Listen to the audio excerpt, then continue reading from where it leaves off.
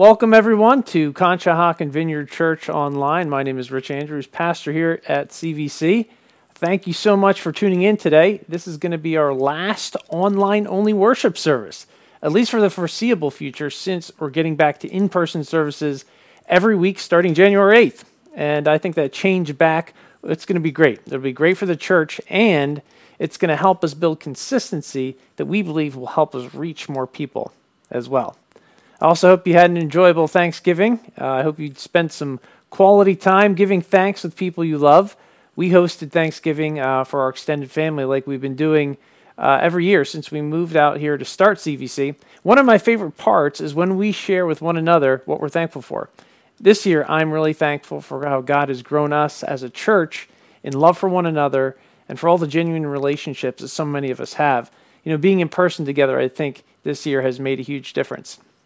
As you know, today also marks the beginning of the Advent season leading up to Christmas. Now, Advent means arrival, and it refers to the arrival of Jesus in the world.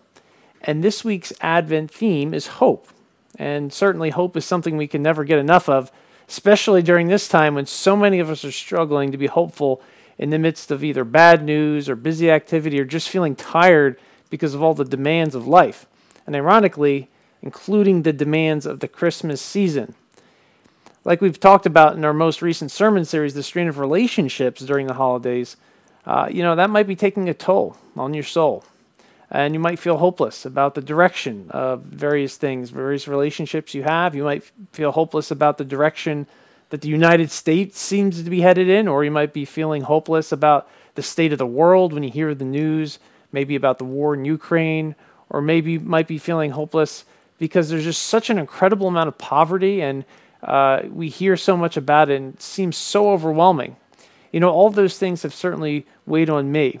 And this Monday, actually, I'm traveling to Bolivia, which seems itself like a big, hopeless political mess, and it's not only making my travel plans more challenging, but it's really been interfering with the lives of the churches down there on a daily kind of basis.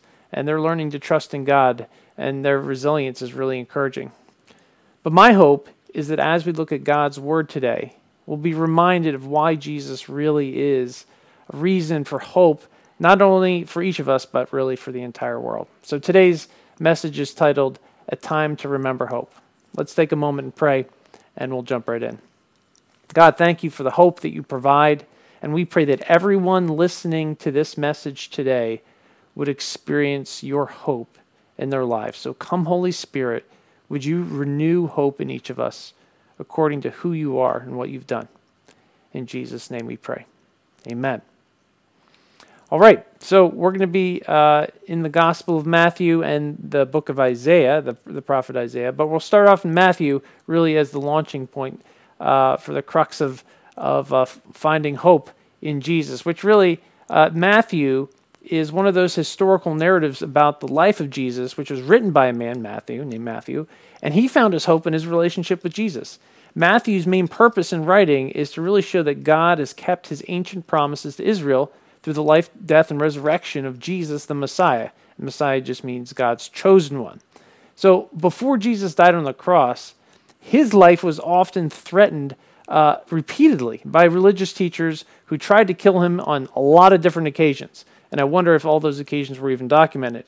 But we pick up the story of Jesus in chapter 12 of the book of Matthew when the Pharisees were plotting to kill him after he healed a man's hand on the Sabbath. And it says this, Aware of this, Jesus withdrew from that place, and a large crowd followed him, and he healed all who were ill. He warned them not to tell others about him. Okay, so one of the reasons we can find hope in our relationship with Jesus is because Jesus himself understands what it means to live in a demanding environment. He had to change his plans to avoid people who were trying to kill him. And, he had to work really hard to get any kind of privacy at all. So large crowds were usual for Jesus. Large crowds chased him, and they were crowds full of people who were depressed, demonized, and demanding. It's kind of like going to Walmart or the King of Prussia Mall on Black Friday. So the crowds knew he had healing power, but they didn't really understand what he was doing. And that's why he warned people not to tell others about him, because they would just be spreading fake news about him after seeing his power and interpret everything he did through their political perspectives. Maybe that sounds a little bit familiar.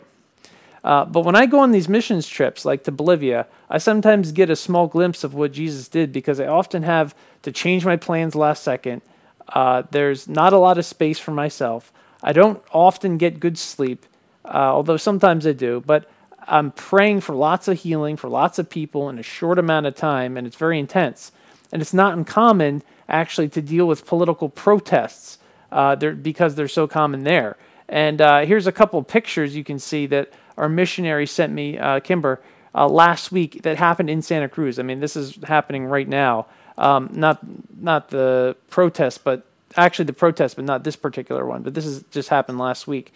So add to that the threat of corrupt police, which is a part of daily life, and it can be a rough situation. I mean, I was pulled into a police office at a bus station and interrogated for no reason, except that I just looked like a foreigner, and they wanted a bribe. And that was actually one of the freakiest experiences I've had in the mission field. But our lives might seem difficult and at times seem hopeless. But it was nothing compared to what Jesus went through. Jesus understands us, and that gives me hope because he knows just what we need. And Jesus himself remained not only hopeful, but a source of hope without letting all those demands and stresses stop him. So let's keep reading. Verse 17, this was to fulfill that was spoken through the prophet Isaiah. And then Matthew quotes from the book of Isaiah. It's actually 42 verses 1 to 4, but this is what it says. Here's my servant whom I have chosen, the one I love, in whom I delight. I will put my spirit on him, and he will proclaim justice to the nations. He will not quarrel or cry out. No one will hear his voice in the streets. In verse 20, it's just precious. I love this. A bruised reed he will not break. A smoldering wick he will not snuff out, till he has brought justice through to victory. In his name, the nations will put their hope. So Matthew refers to this Isaiah 42 passage as a prophecy about Jesus. And Jesus is the one in whom the nations will put their hope. And now this idea of the nations here is a theme all throughout the scriptures, often referred to as the Gentiles, but the nations included empires like the Roman Empire or the Egyptian Empire or the Babylonian Empire. These were countries and nations that were to rise and fall through violence, through arrogance, and through injustice. And these nations oppressed the poor, they disregarded the sick, they mistreated children, and these nations created slave trades which dehumanized and killed millions of people all throughout history. And the nations shed blood in the streets in order just to possess the resources, status, and money and land they wanted. And it was to these nations, of which Rome itself was the prototype, that Jesus came to proclaim justice through his disciples by the power of the Spirit. But it wasn't in the way that people thought or expected. It wasn't through violence, it wasn't through arrogance, it wasn't through oppression, but it was through humility and self-sacrificing love. And Jesus would lead a revolution of multiplying disciples that would eventually turn the whole Roman Empire upside down and transform Rome into the capital of Christianity. So Jesus was a light in a dark world, and he brings hope for the hopeless. And what he did back then, he can do once again here and now, even in the midst of political turmoil and violence that we see all throughout the world today. And the kingdom of God, which advanced in power in the person of Jesus, came with gentleness and compassion for those who are broken. I love the scripture where it says there, a bruised reed he will not break, and a smoldering wick he will not snuff out.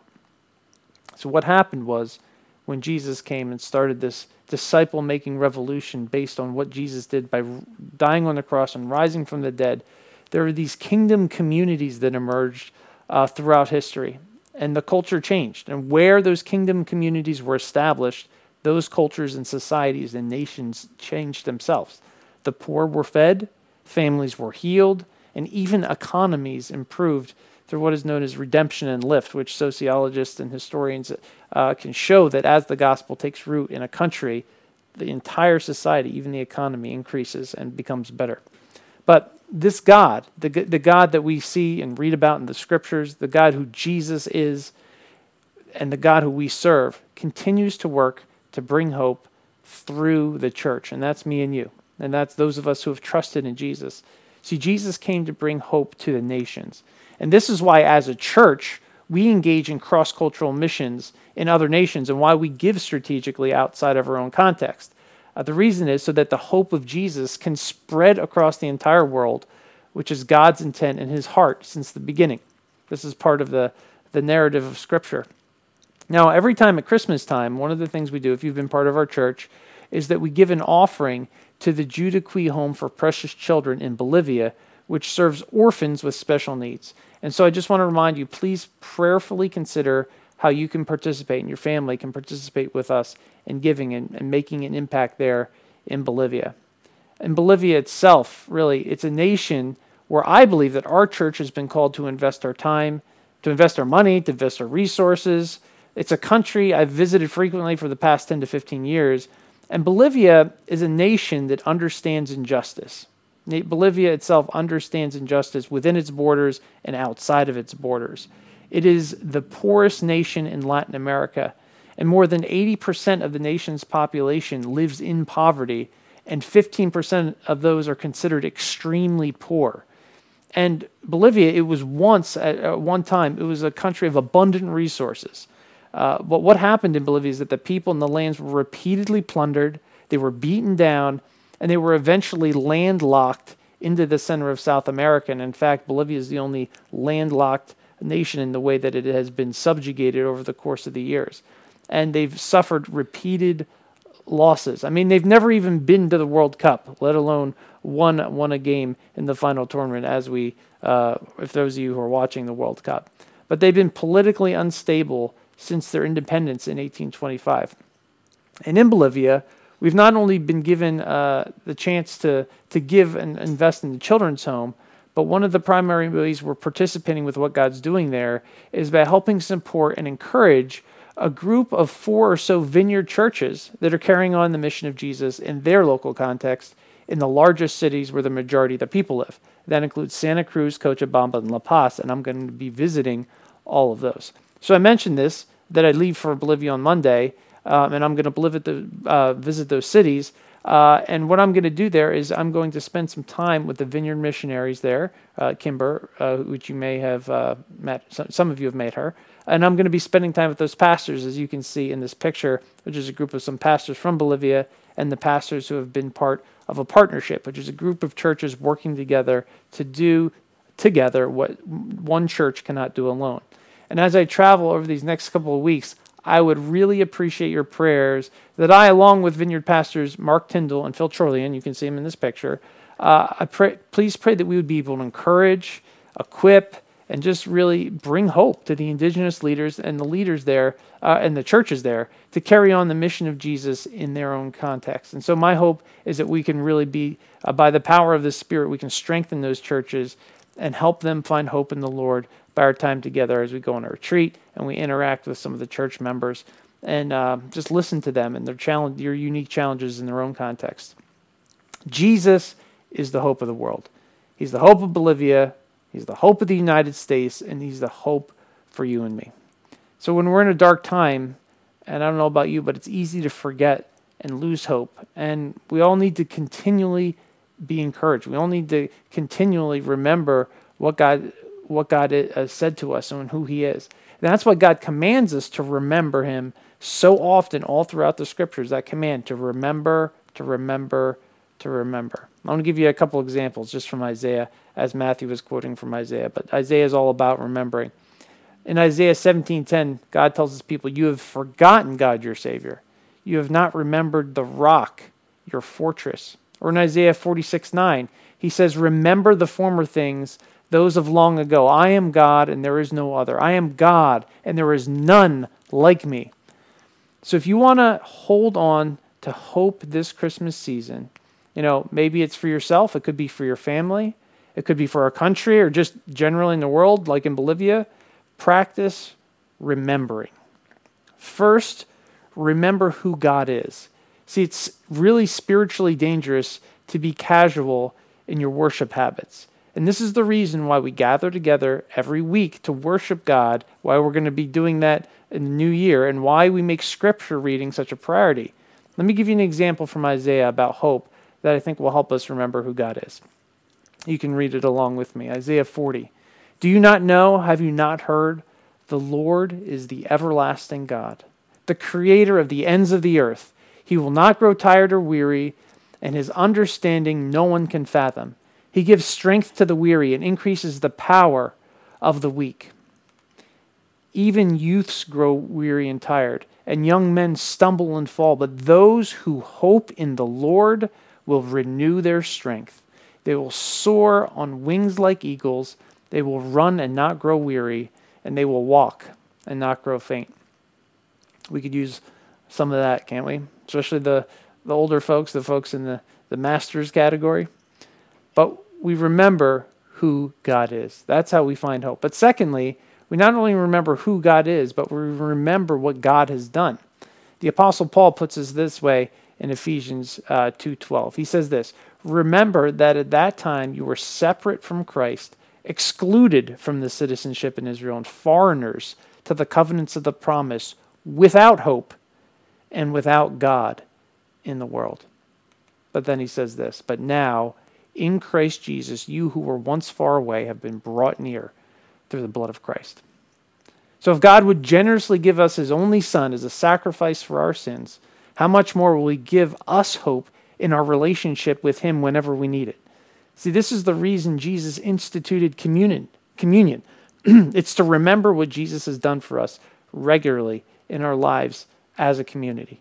And it's important to know that there are some things that God intended that we do to remember together, not just alone, like communion or corporate worship. See, together we help each other remember what God has done for us in a way that we can't do alone. And being the body of Christ, which is the community, the family which God has established as God the Father and we as his children, being part of that family helps us remember who God is and what God has done for us. Lastly, we can remember what God has done for each of us individually. What has God done for you individually? If you're feeling hopeless, think about what God has done for you throughout your life. You know, I love that we've recently included God stories in our worship services. Those are excellent examples and ways that we can remember that God is at work, that give us hope, that he is here, he is present, that remind us who God is. See, God is at work in powerful ways in each of our lives. Sometimes we just don't realize it. And if you face moments of hopelessness, pause to remember what God has done in your own life. Just remind yourself of your own God stories. You know, I like to give thanks every day in my journal, first thing in the morning, for everything God has done. I do that before anything else every day. So, during this Christmas season, no matter what happens in your own life, no matter what happens in the world, I want to encourage you, be intentional to remember who God is. Remember what God has done for us, and remember what God has done for you. See, Christmas time is a time to remember the hope we have in Jesus. So I want to encourage you as well, let this season and all the fanfare turn your mind back to him again, whether it's the whistling of bells or the ringing of bells, the whistle of the people working so joyously or not so much, all the songs, all the decorations. Thank him for it all. Praise him for his love for you and for the world. And trust that he who began a good work in you will be faithful to bring it to completion. So I want to close with this prayer, and I want to just read this as a blessing over you. May the God of hope fill you with all joy and peace as you trust in him, so that you may overflow with hope by the power of the Spirit. Amen.